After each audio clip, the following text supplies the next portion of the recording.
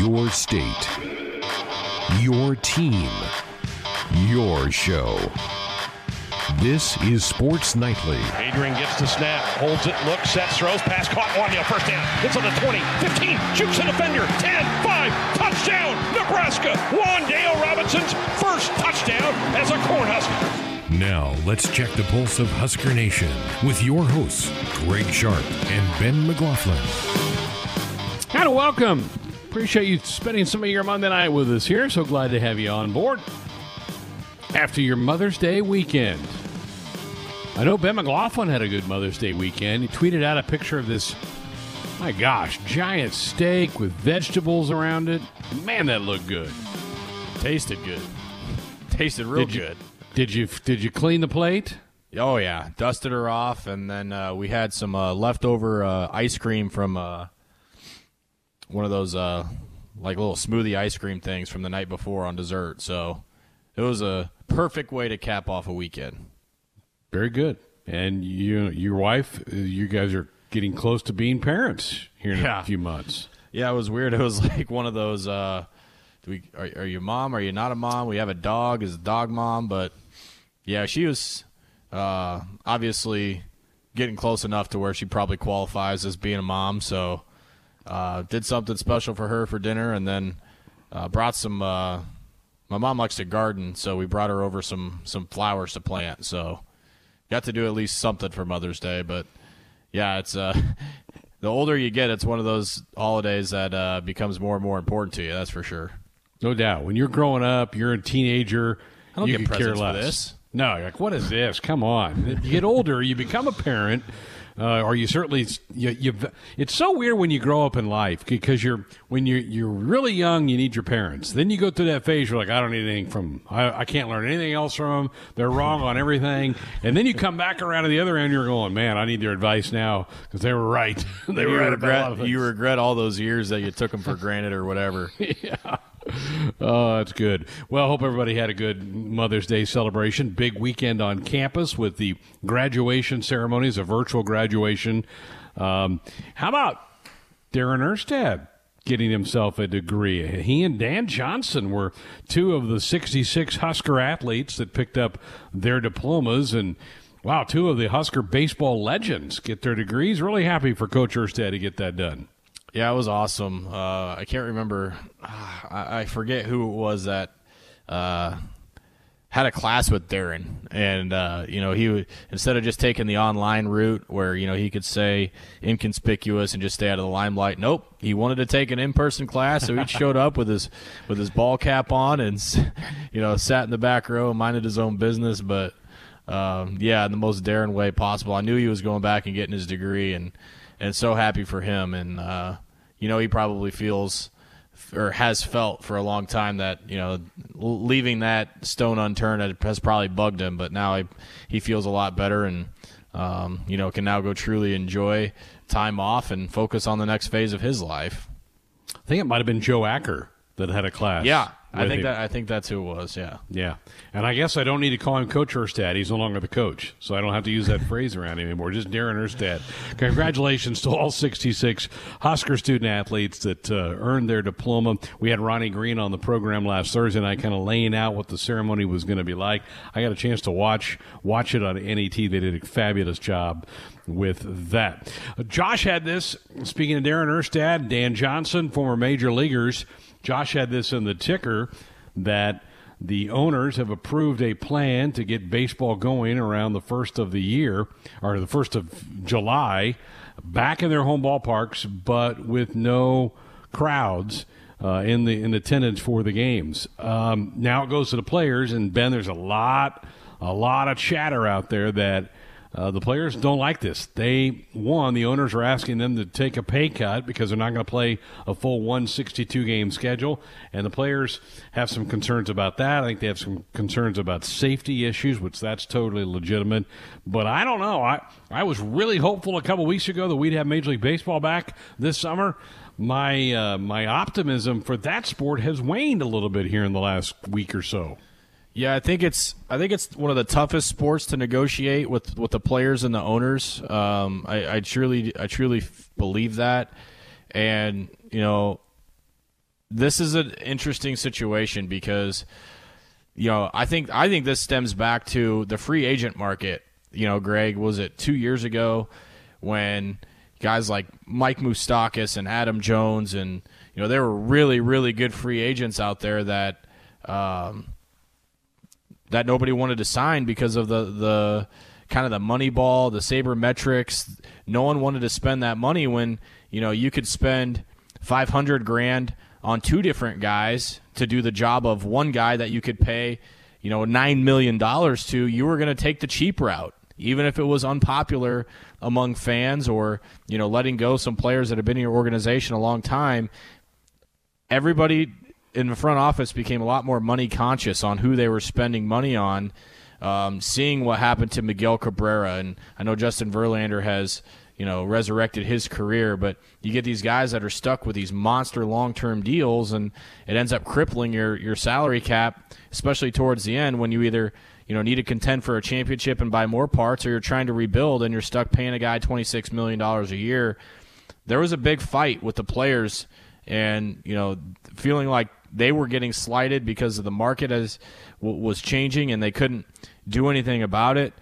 Now this is a chance for the players to kind of take things back in their own hands, and I think that was a reality check for a lot of the players going back to that a couple of years ago and, fighting for, more money and being able to play, for a team where they felt like it was worthy for a worthy price. Now this is interesting because you're going to have the owners kind of decide to them what they think is, fair, what they think is right, and, make a proposal to the players.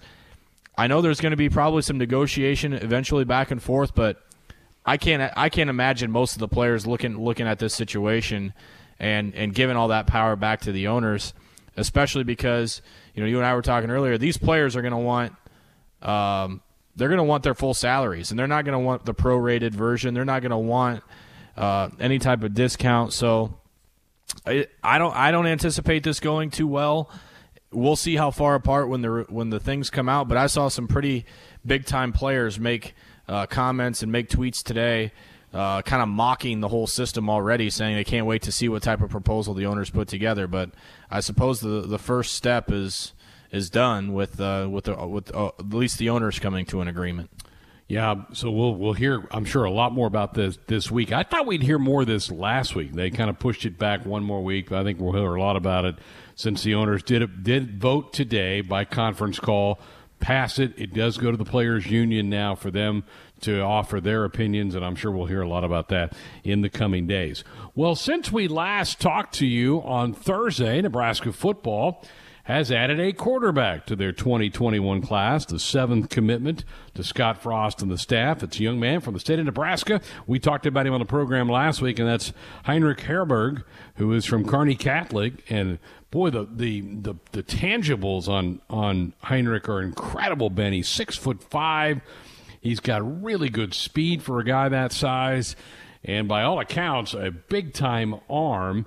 Nebraska offered him a week or 10 days ago. He'd also had some offers from North Carolina State and some other schools around the country. Apparently, Boston College was another school he was pretty serious about and interested in. But here's a homegrown quarterback verbally committing to Scott Frost and the Cornhuskers. Makes the seventh commitment of this 2021 class. You want a quarterback on every class. Looks like the Huskers have their guy here in early May.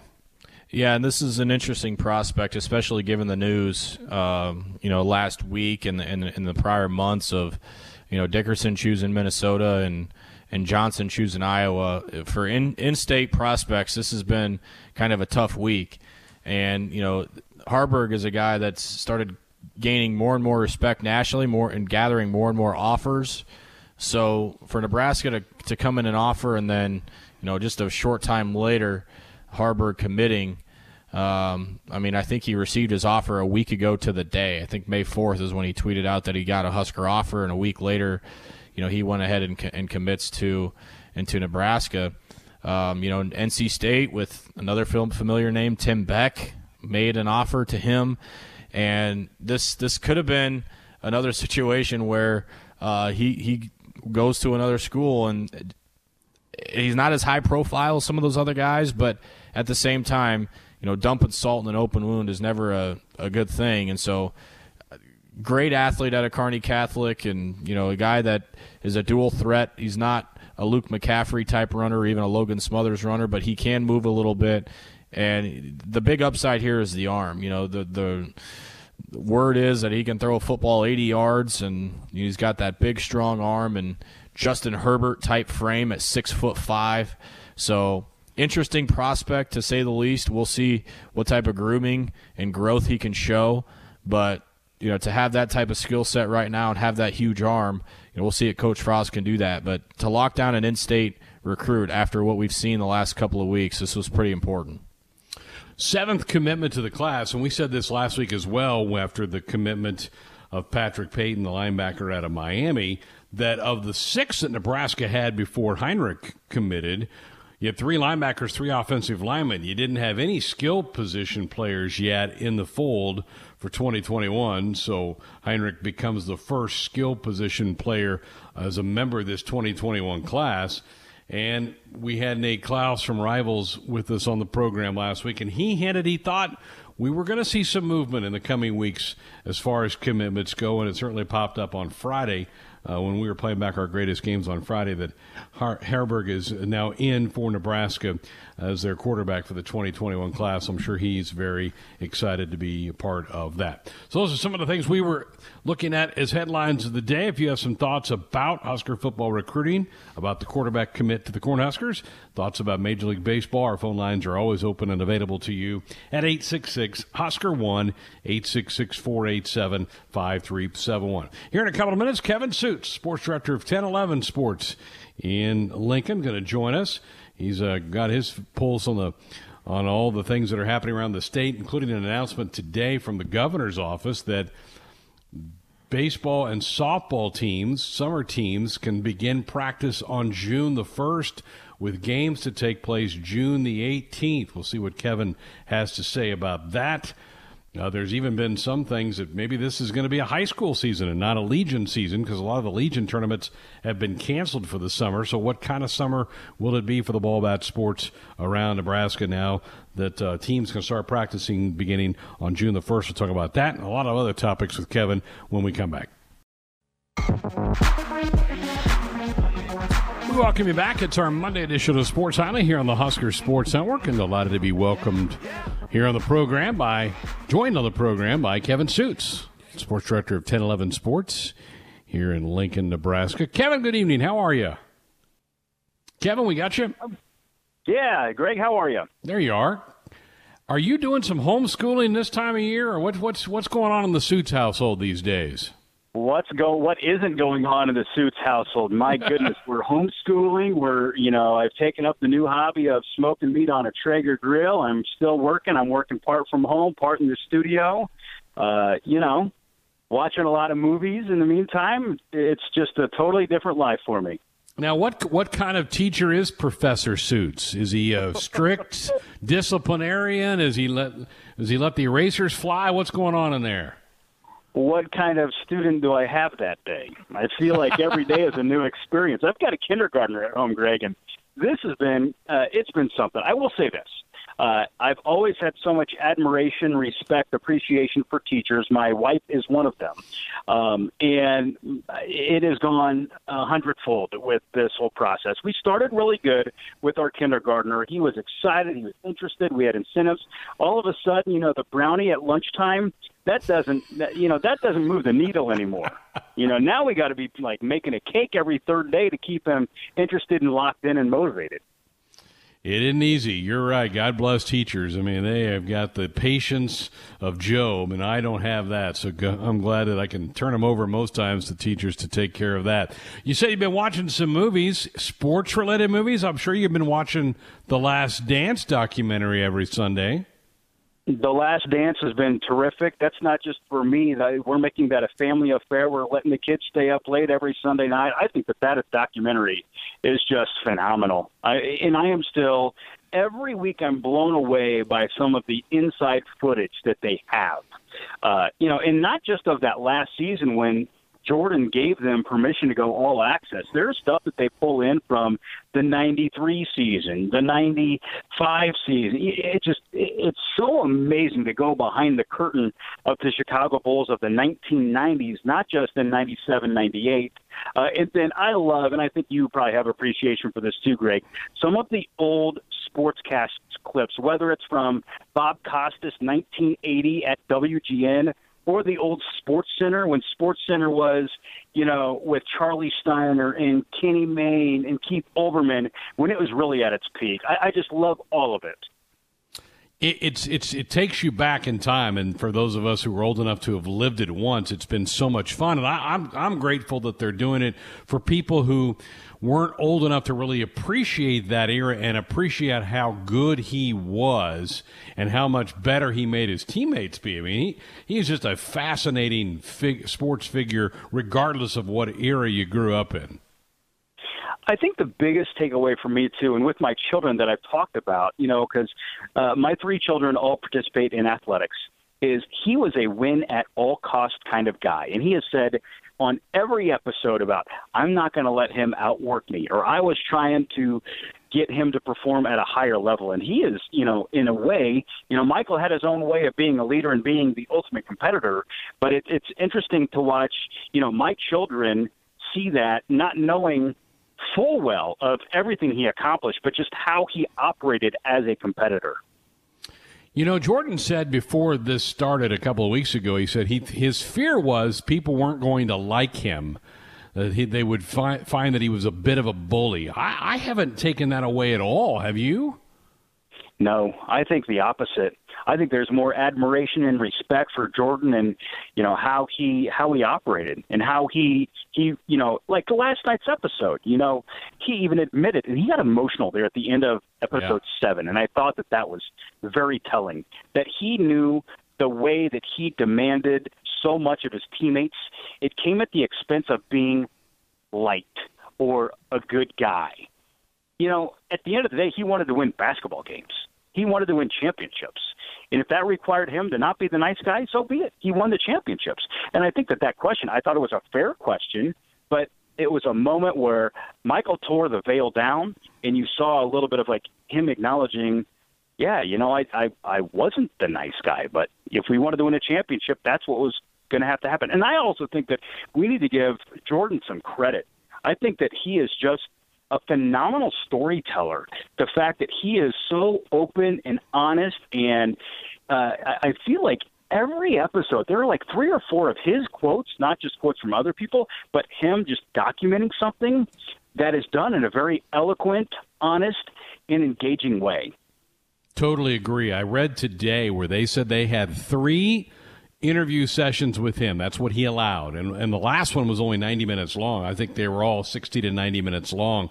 And you're right. He has a way of putting things together, which those of us in the business can appreciate. When you have somebody who's like that, it makes telling the story so much easier when they can kind of put it together for you, and Jordan is great at that. We're talking with Kevin Sjuts, sports director at 1011 Sports here in Lincoln. How have you run your department over the last 2 months? What have you been trying to accomplish? What have you been able to accomplish without games going on a daily basis?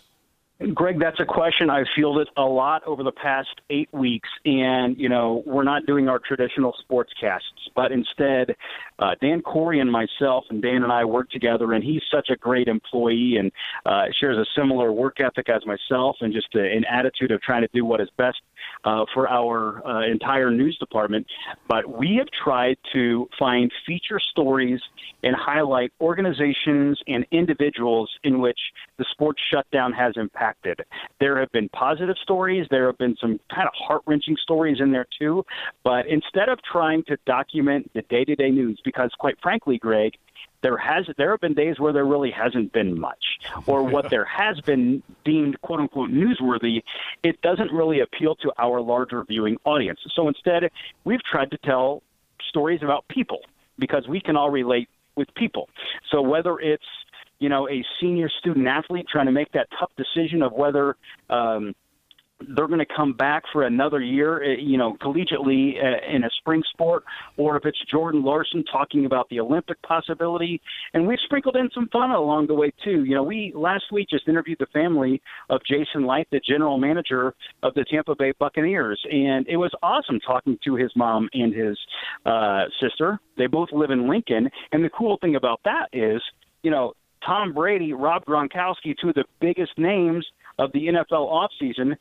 Jason Light's been the guy behind both of those moves, and he's one of our own. He played for the Huskers, and he graduated from Nebraska Wesleyan.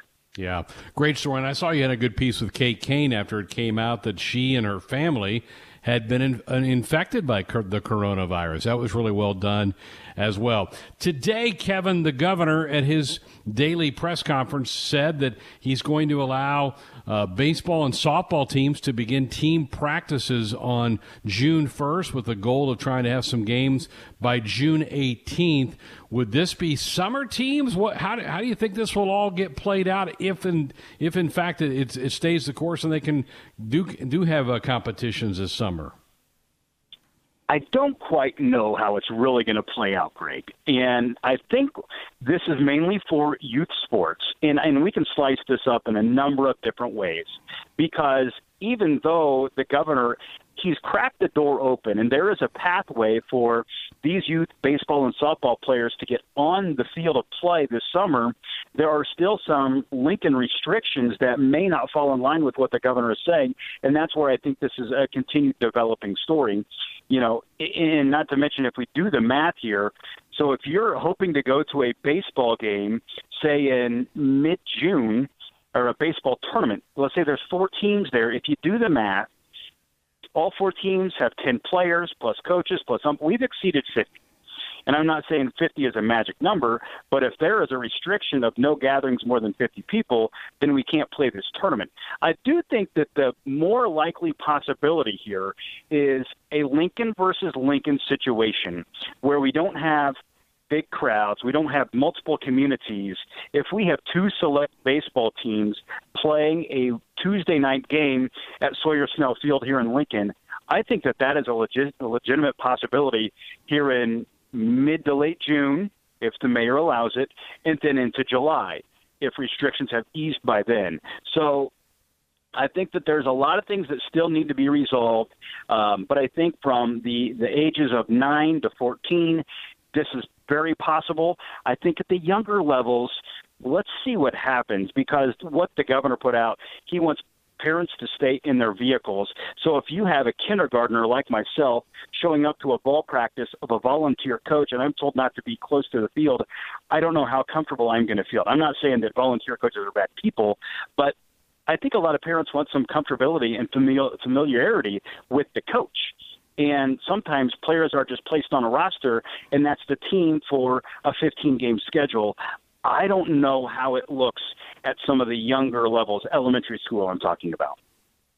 Yeah, I think there's still a lot of logistics to be worked out, and I've talked to some youth coaches who they obviously want to be cautious, but they also they want to have the kids get out and enjoy some of the summertime and be a kid again. I mean, that's my biggest fear is we've robbed several months from these young people at a critical time of their development and trying to figure out what they're going to be in life and all those type of things. But you're right. There's so many unanswered questions right now. Probably unfair to even bring you into the debate at this point in time. But I'm glad those other people are making those decisions, Kevin, and not me. I mean, it's going to be hard to try to balance all that out. It certainly is, and there's no right or wrong way. It might be a situation in which families and players, when they show up to the ball field, they sign a waiver, before they go onto the field of play, just because, liability-wise, let's say that there is some sort of game or a tournament, now you have the people that run the field. They might be liable. Heaven forbid, COVID be, at one of these facilities, and we pray that is not the case.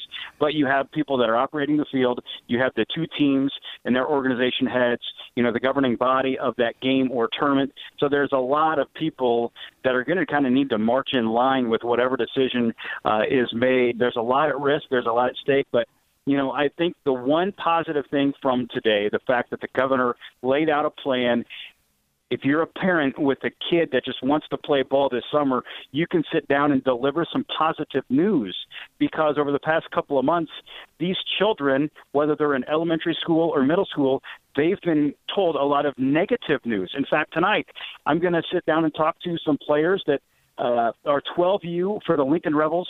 They were fundraising and planning to go to Cooperstown this summer. It's the highlight of being a member of the Lincoln Rebels organization. Clearly, they're not able to go to Cooperstown this summer, and so how are they handling this? But I'm excited for those parents that they got to tell their boys today, hey, we might not be going to Cooperstown, but there's a good chance we're going to be on the field at some point this summer.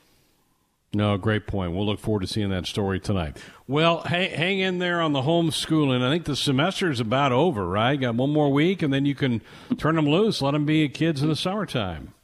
My kids are done this week, and they have been counting the days. Not that they're wishing it away, but I think they're tired of, Professor Sjuts here. They've had enough of this guy, and I need to put the dad hat back on.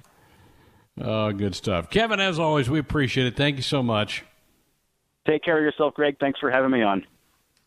Thank you. Welcome back. Hour number 2, Sports Nightly here on a Monday night. We got a heck of an hour lined up for you. Gary Pepin, Husker track and field coach, going to join us here in a little bit. We'll see how he's been faring over the last couple of months. Huskers were right at the very end of their indoor season when this all got shut down, so they got nothing done outdoors with their season in track and field this spring. And we're going to play back for you John Cook's commencement address from Saturday, part of the UNL commencement celebration. He did a masterful job. I got a chance to see it.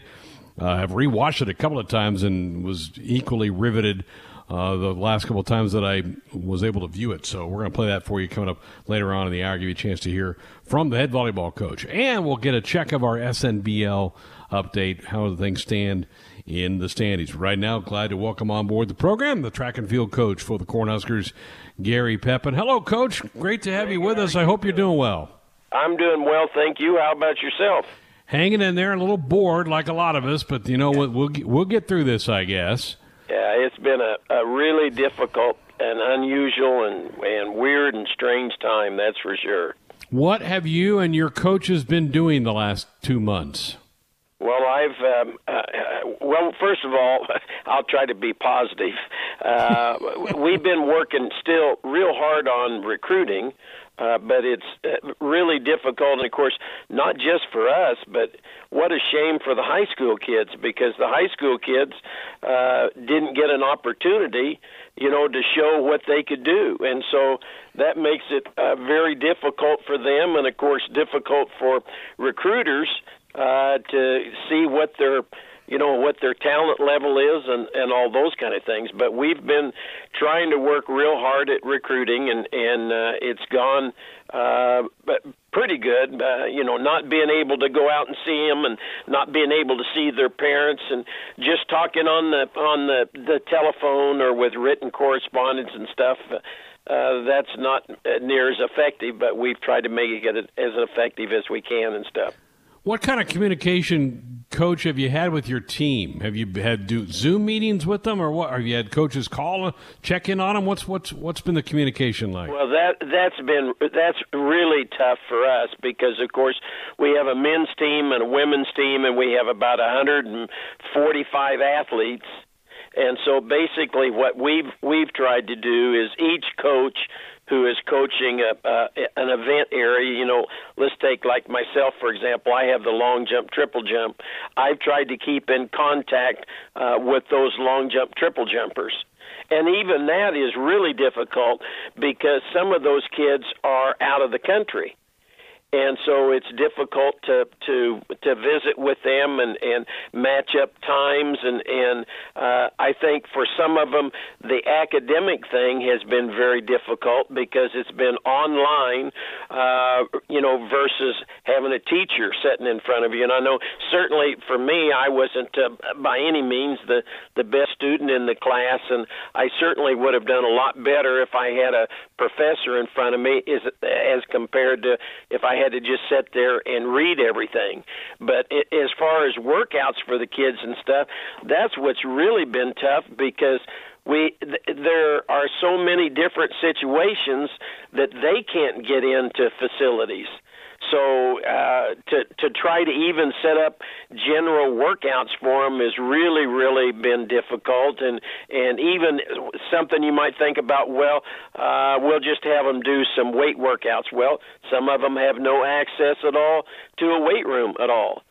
Or they may be in a situation where they might be able to get in a weight room, but it's so far away that they don't have transportation or something to get there. So it has really been frustrating, and I think frustrating most of all to those people who were seniors and had an outdoor season left, a very, very special one. And even though now the NCAA has said, well, we're going to give you that season over, they've had to make major decisions as to what they're going to do with the rest of their life here. You know, some of them are getting married, some of them are going into medical school, and so it's really been a tough situation for them. I feel very, very sorry for those kids and stuff, and they're going to make it through all right and all those things, and certainly the most important thing, I haven't heard of any of them, you know, that aren't healthy or sick or anything like that, but it's been a real tough time. Again, visiting with Husker Track and Field coach Gary Pepin here on Sports Nightly. I have not talked to you since you had your Big Ten indoors. I know that didn't live up to your standards. How did you feel about the way the indoor season went for your squad? The men had a pretty good meet. The women going in, I didn't expect a very good meet. We had a number of people that were out of the meet for one reason or another, plus we really just weren't that strong. We had some good individuals, but not enough of them. But the men went pretty good. However, we felt that on both sides we were going to be better outdoors because we had outdoor event people that didn't compete indoors.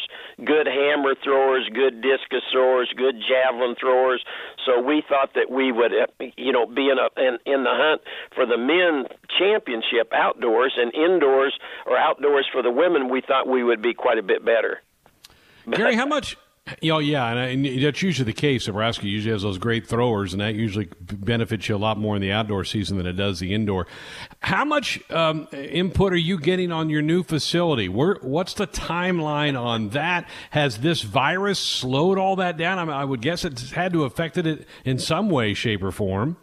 Well, the whole atmosphere and whole kit and caboodle of when, we haven't been able to be in our office now for so long, I think maybe I forgot how to get back up there.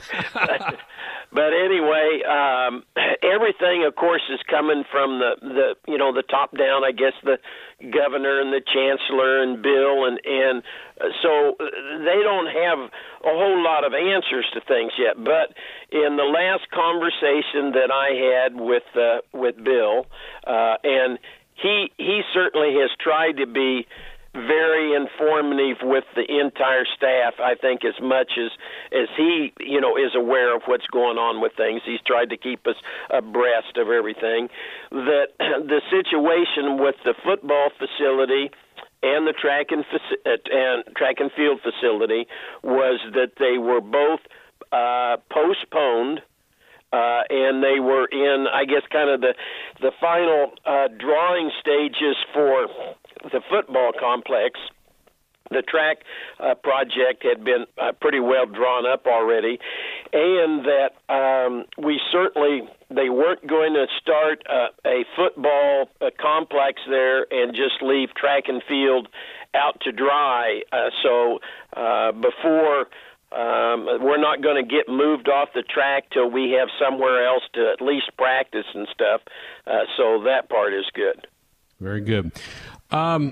This was to be an Olympic year. Obviously, that's been pushed back 1 year. You've worked with a lot of Olympic athletes down through your career. How much does this mess with their whole setup, and now they just got to prepare all over again for next summer?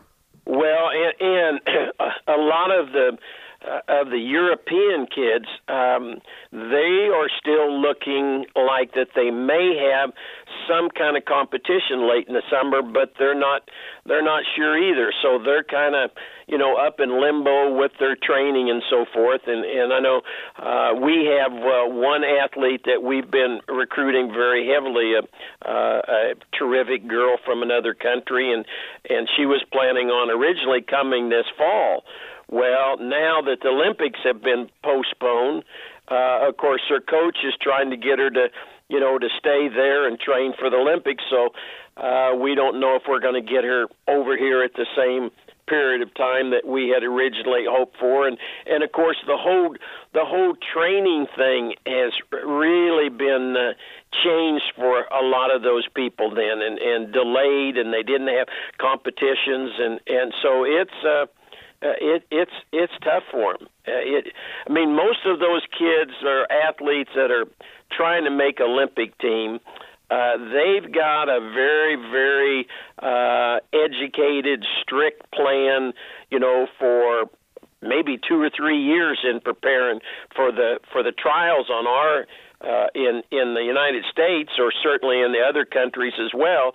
And so if that gets disrupted, boy, there's some real difficult decisions to make as to when and how they're going to do things. So many of our young people have certainly been affected in a big way by this virus. But as you said, we're going to get through this. Well, Gary, we appreciate the time. Sorry you didn't get to have the outdoor season, and no Kansas relays, no Texas relays, Drake relays, all those great traditional meets. Hopefully we get them all back in 2021.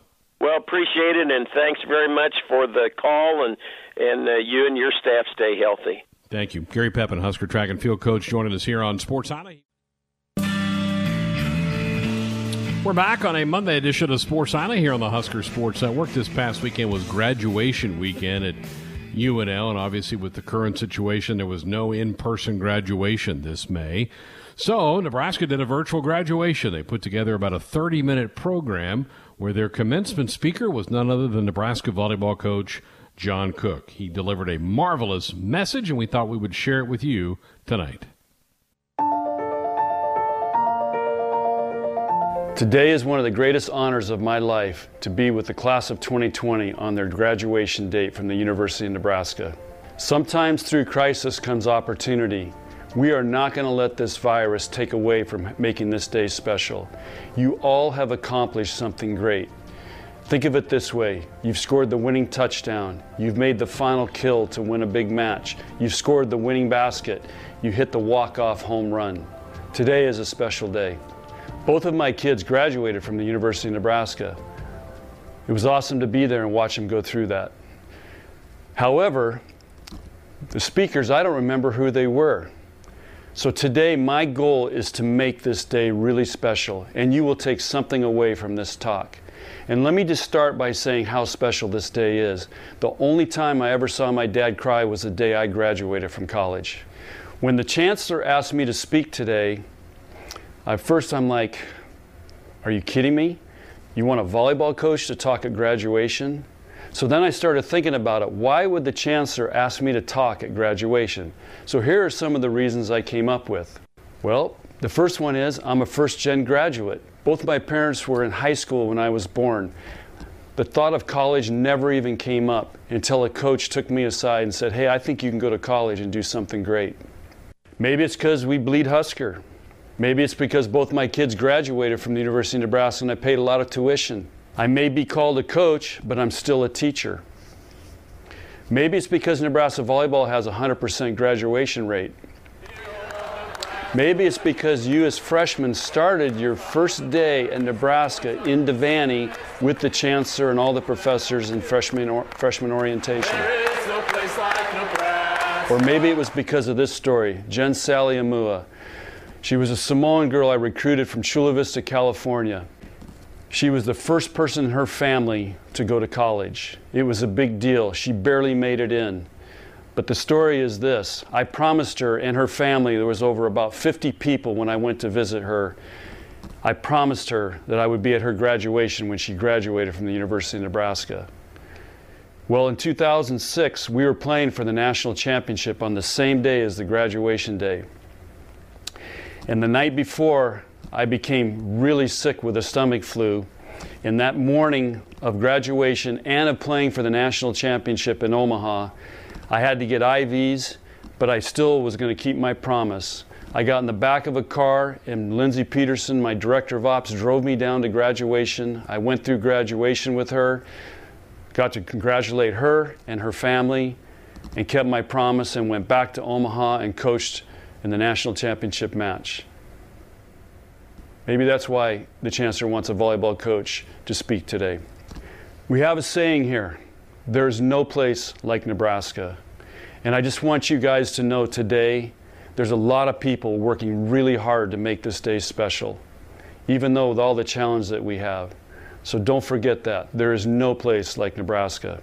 I want to give a shout out to the history majors. That was my major. It helped me get through college and into my coaching career. It also allowed me to teach geography, so let's get a shout out to the geography majors. I taught 7th grade geography. It was awesome. It should be in every school in America. And I also want to shout out to the future teachers, because you guys are going to prove what I call the 60% rule.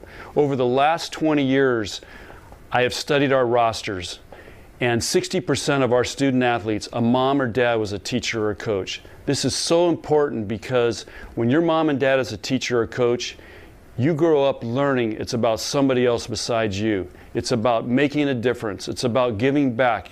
Your parents aren't doing it because they want to make money. They're doing it because they want to make a difference. And I really believe that's one of the reasons Nebraska Volleyball has had such a great team culture, because it's about Nebraska Volleyball. It's not about one person. So again, because these parents are teachers and coaches, they've had a major impact on our student athletes who have had a major impact on Nebraska Volleyball. Today, I also want to share some coaching secrets with you. Let's keep these between you and I. I don't want this to get out in any other schools in the Big Ten. These are our secrets. The first one is the attitude of gratitude. Take this with you. I learned about the importance of this with Chick-fil-A. When our players were camped out to go to the first opening of the Chick-fil-A in Lincoln, I'm like, what is this place? I'd never heard of it. And what I found out is it's one of the most successful franchises in America. And the reason it is because when you go in there, they make you feel appreciated. What do they say? They say, it's my pleasure. Take that through life. It's my pleasure. Show everybody you come in contact with the attitude of gratitude. It makes a huge difference. The second secret I want to share with you is the longer I coach, the less I know. My first year, we went undefeated and won the national championship. I thought I knew everything about coaching. 20 years later, I learned more in last year about coaching than I did in the previous 19, because I'm open to learning. It makes it fun. You grow on the journey that you're going through with your team, and it also prevents burnout because I'm always learning and trying to get better. The longer I coach, the less I know. Take that with you. The next secret is a great story I used to tell to my 7th grade boys basketball team, the first team I coached. And it was a story about the greatest civilization, and the leaders of this civilization wanted to pass down generation to generation why they were so successful. So they had the smartest guys write it all down, and they got it down to one sentence. And that one sentence was, there ain't no free lunch. Nobody's going to give you anything. You're going to go out and have to earn it and work for it. There ain't no free lunch. And the next secret, I've studied the most successful coaches and the successful business people, and they all have one thing in common, a team within a team. They surround themselves with a group of people that are going to help them be the best they can be. These are trusted advisors, people they can rely on and go to and seek counsel. I have a team within my team. I encourage you all to surround yourself with a group of people that can help you be the best you can be. And finally, the last secret I want to share with you today is about trust. And this is a story about Danny Mancuso, where we came up with Dream Like a Champion. And Danny Mancuso was a player on our 2006 team from Omaha, Nebraska. And we were getting ready to play Stanford for the national championship. And we were underdogs. And the night before, we showed him the movie Miracle on Ice about the 1980 hockey team. Because we were underdogs, I knew we were going to have that mindset. So that team beat the Russians, who had never lost. So we showed it to him, and at 2:14 in the morning, I get a text from her. It says, Coach, Dream big, dream like a champion. Not only did she send that text to me, she sent it to the entire team. And at that moment, I knew we were going to win, because if she had that much confidence that she could send out that text, I knew our team was going to be in a great place. We went on the next day to beat Stanford in 4 for the national championship. Dream big, dream like a champion. Every day there's 3 questions I ask myself. The first one is, who needs me today? Every day I wake up, somebody's going to need me. I got to figure out who that person is and take care of them. It could be in my family, it could be our team. Somebody needs me every day. The second question I ask myself, if they were hiring a volleyball coach at Nebraska today, would I be doing a good enough job that they would want to hire me? I got to do that every day so I know that I'm getting it done, and they still want me to be the coach at Nebraska. And the third question I ask myself every day is this: would I want to be coached by me? And there's some days I don't do a good enough job. I know my players leave and they don't want to come back. So my goal each day, am I doing a good enough job coaching my team and working with my staff that they want to come back and be coached the next day? I think those 3 questions are really great questions to ask yourself every day, whatever field you're going to go into. And the other thing you're going to have to figure out is, what is your why? Ask yourself, what is your why? What is going to inspire you to be great, to go do great things, and to get up every day and get after it? And I want to tell you a story that kind of illustrates the importance of somebody's why. In 2008, we were playing in the regional finals at Washington. They were seeded number 1. We lose the first 2 games. We come back and win games 3 and 4. We're down 9-3 in the 5th. It's over. Washington's going to win and go to the Final Four. Jordan Larson, after our final timeout, takes over the match. You can YouTube this and watch the comeback. We come back and win 15-13 in the 5th. Jordan wills her team back. And it was one of the most incredible things I've ever seen. And then it hit me on what allowed her to be able to do that. And it was about her why. This would have been her senior match, her last match in a Nebraska uniform. Her mom was in the hotel. It was too weak and sick from her cancer treatments to be able to make it to the match. Jordan was not going to let her mom miss her final match of her career at Nebraska. And because we came back and won, her mom got to come back and see her finish out her career in the Final Four in Omaha.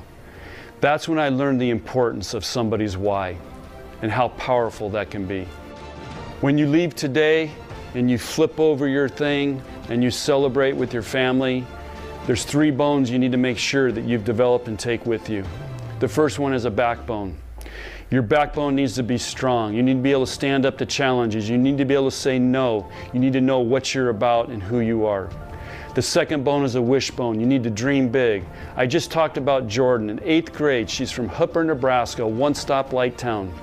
She told me she was going to win a national championship and be an Olympian. She's accomplished all that.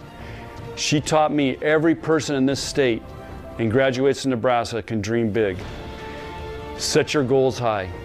And the third bone is a funny bone, because whatever you do should be fun, you should have passion, and you should be excited about whatever you're doing each day.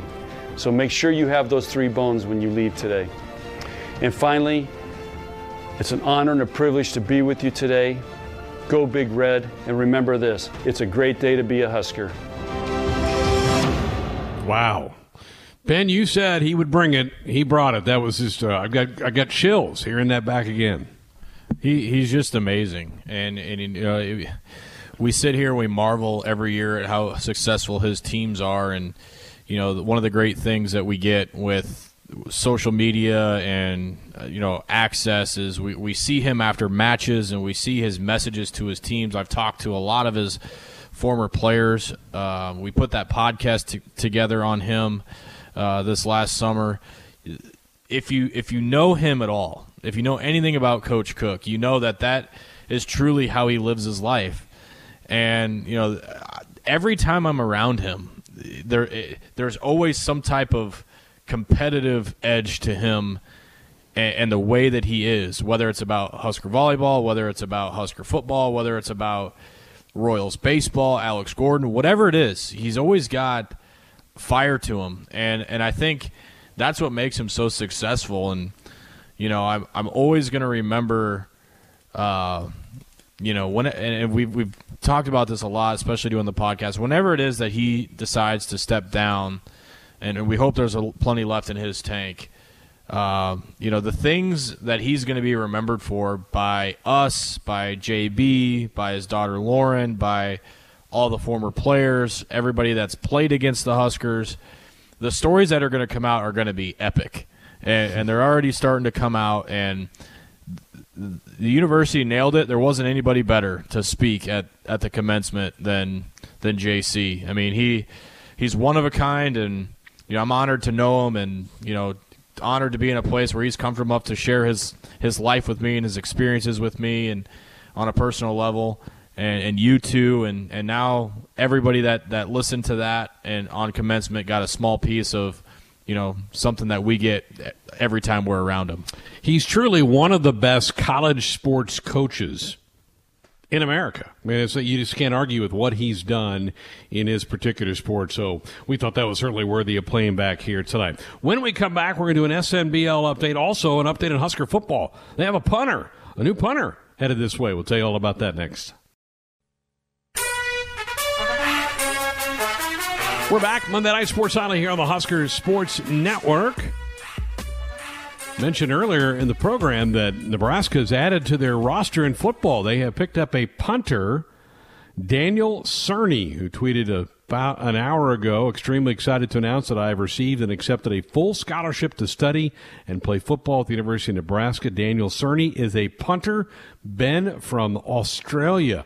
He is along that. There's been a long line of punters who've come out of Australia and the school or the academy that Daniel Cerny is at right now that have gone on to terrific college careers and some even into the NFL. So now Nebraska's going to have one of those Australian-style punters, and Daniel Cerny coming to town. I can't wait to interview him. Australians are my favorite accents ever. I got a really good friend that lives in Australia, and just listening to him talk it's just the best ever. And one of my favorite interviews I've ever done was a punter from Maryland at Media Days like 4 years ago. And the dude was just epic. He said, yeah, I got to Maryland and it was time to go out to practice, and there was all this stuff hanging out. I knew nothing about football. There was all this stuff hanging up in my locker, and I spent several minutes looking at it and trying to figure out how to put the pads on, and I had to watch people get dressed to figure out how to put the pads on. Everyone was laughing at me. And then, he's talked about going out and punting with a helmet on and said he didn't like it, so he started punting without a helmet. I'm excited to get to know him and his personality. I think it's going to play really well in Lincoln. So Daniel Cerny, a late addition to the 2021 class, but Nebraska's in need of a punter after Isaac Armstrong graduated from last year. So there you go. He will come in and compete right away. Won't be handed the job. He's going to have to go win it. There's a couple of walk-ons that are part of the program that he'll have to compete against. But obviously Nebraska saw something they liked to offer him a scholarship, and he has accepted. So there's some news for some Husker football today. We will have tomorrow night the head coach here on the program. Scott Frost will join us in hour one of Sports Alley tomorrow night. Looking forward to catching up with him. Haven't talked to him in darn near 2 months. Looking forward to catching up with the head coach tomorrow night. Let's get an update on SNBL. We are well into, about 70 games, coming up on 70 games into this thing right now, aren't we? Yeah, at the end of the week, we will be into the month of July, so we're anticipating hitting the All-Star break about Tuesday or Wednesday next week, and the streams have been really good. We're really close on locking down another surprise guest this week. We've had a couple of former Husker baseball players join us the last couple of weeks, and hoping to get another one on this week. But the races have intensified. We talked about today in Josh's division how it started with Nate's team on top for a long time, and then they took a step back, and then Austin's team kind of jumped out and looked untouchable, and now it's Josh's team. That division's changed hands 3 different times, and in our league, Greg, the NL East, it's been the Harriers the last couple of weeks, but I think the last couple of days the NL East is trying to rewrite the narrative. Although the AL West has better records, we come up with our own theory that the NL East is beating up on each other. Well, they got the Astros in that division. They're just ridiculously bad, so they've beaten up on them. But, yeah, the Mammoths are rolling right now. I know you got turned back late today, Josh, but that team really looks good. Well, that was worth about 3 losses. The loss to the Rowboats today, taking it on the chin there. That was up by 3 in the 9th inning, and then they rally off of my 2 best relief pitchers to tie the game, send it to extras, and then Ken Griffey Jr. hits a little blooper to win it in the 11th inning. So that was tough, but yeah, it's still up by about 3 games in the division. I think Ben, correct me if I'm wrong, I think I was 5-5 in my last 10 games though, so I've kind of hit a little bit of a skid, but I'm okay with it. It's been a tough division. You guys can knock on the Astros, that's fine, but you have the Cthulhu's in your division too. So I mean that they're not as bad as the Astros, but the Cthulhu's have been wrecking the AL West. That's true. They've been killing it. So you're right. It'll be interesting to see though how it kind of shifts, and that division, the AL West has changed hands a bunch of times. We are implementing the trade system. We are all completing at least one trade. I think the commissioners are reviewing the trades right now before they get passed through, just to kind of spice it up a little bit. But it's been fun to see how the storylines of the league. Poor Nate, just the hits just keep on coming. He lost Chris Bryant today for another month. Oh, so he's without like half of his starting lineup. It's tough. Tough times. How's the fans team doing there, the Nebraska Farmers? They're actually tied with Ben's team. They're tied for second place in that NL East division. Exact same record for the Outlaws and the Farmers, about 3.5 games back at first place. Farmers have been really up and down. They have some pitching, though, Ben. And they have hitting, too. When they went through that skid, we were wondering how that was happening. Yeah. Still might be the favorites in that division. Could be. No. The hometown team, the Nebraska Farmers. They got to beat their rival first. Yeah. Crosstown rival. Hickman. All right, so I would have loved Austin's team to take one on the chin today and lose both games of his doubleheader. If he would have lost both today, he would have lost more times today on stream than he has his previous 9 games. But it's nuts. Unfortunately, he was able to pull it out today. So 3 games a day. We do them on our Twitch stream, 11 to roughly 1 o'clock over the midday. So if you're having lunch, you want to jump on board. What's our lineup for tomorrow? Who can folks, if they tune in tomorrow, who can they see for games tomorrow? Josh, you got it in front of you? Yeah, I do have it in front of me. So tomorrow it's going to be a heavy day of Tim's team, the Cthulhu's. They start out by playing the Farmers in Game 1. That's probably the best pitching matchup of the day, Kershaw against Chris Sale. And then in Game 2, Cthulhu's, again, they play the Outlaws, Ben's team. And then in Game 3, it's the Rowboats back in action facing Brett's team, the People Eaters. So all user matchups tomorrow. Yeah. Sweet. Drop in, say hi. We talk Huskers. We talk everything you want to talk about. It's kind of fun. Just come hang out with us at 11 tomorrow. We have a little chat room. You can jump in there and fire questions at us or have some fun with us every day. Monday through Friday starts at 11 a.m. That is the Sports Nightly Baseball League, brought to you by Dorothy Lynch. 866-HUSKER-1, 866-487-5371. We're back to wrap up the hour next. We're back, Sports Nightly here on a Monday night. Greg Sharp, Ben McLaughlin with you. We heard John Cook's commencement address earlier in the hour. Again, there were 66 Husker student-athletes that received their degrees over the weekend, including a dozen Husker football players who picked up their degrees, including Andrew Bunch, Damian Daniels, JoJo Doman, who will play this coming year, along with Damian as graduate students. Matt Farniak, another guy that'll play this year. Todd Honus, Harrison Martin, John Reardon, Matt Snyder, Jack Stoll, who's also back this year, Noah Vedral, who's transferring, Mike Williams, and Jerron Woodyard. So 12 of the 66 student-athletes that picked up their diplomas over the weekend did play the sport of football. And a couple of high-profile baseball guys, and Darren Erstad and Dan Johnson both picked up their degrees. What a journey for Darren Erstad, who did not finish up, opted to go pro after being the number 1 overall pick in the draft back in 1995. Hard to blame him for that, to jump in and a very successful major league career. But he'd made a lot of promises to parents, to Tom Osborne, a bunch of people that he would get that degree, and he did accomplish that this weekend.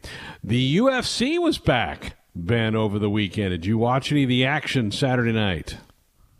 I did not watch any of the fights live, regrettably, but I did see them afterwards, and boy, some good ones. It just felt good again to have a major sporting event back, and I think the fans kind of fed off that energy, and the fighters fed off that energy. A couple of big upsets too. So yeah, it was nice having UFC back. They're really the first one back. NASCAR is back this weekend. They're going to run in Wilmington, no crowds. They'll just they'll have the race, so they'll be back with a live sporting event on Sunday. So slowly starting to see some of these things. If Brett were here, he would be mad if I didn't mention, I think the Euro League is going to open up in June. They're going to get back on the pitch. Is that the right terminology? Yeah, it's done. You nailed it. Whew! Man, I have this down. So the Euro League is coming back, and then we'll find out about MLB. We talked about this earlier in the program. The owners voted through a plan today. Now it goes to the players, but there certainly is not a lot of encouraging signs coming from the players about baseball. I sure hope so. Would love to get it back going. But you're right. Seeing some UFC on Saturday night was kind of nice. Seeing something actually live and taking place out in the sports world. Yeah, and I think we're all just kind of waiting for the next domino to fall and to get some normalcy back, and I think we'll all remember it all starting back up with Korean baseball. It'll be a fun talking point when we get everything back to remember that's what we got excited for at 1 a.m. to watch the Koreans play baseball. With some positive thoughts from the college football season, good friend of ours, Joel Klatt, who usually joins us every year when we're in Chicago, lead analyst on Fox Sports, he says 95% chance we have college football this year in some form, some fashion. Sure hope he's right. But yeah, Joel Klatt with that comment earlier today. Good hour. Great to hear from Gary Pepin. I've not talked to Pep, Husker track and field coach, and hope you enjoyed hearing back to John Cook's commencement address that he gave to the UNL graduates on Saturday on their virtual graduation. Quite an hour here on Sports Nightly. Another one to go.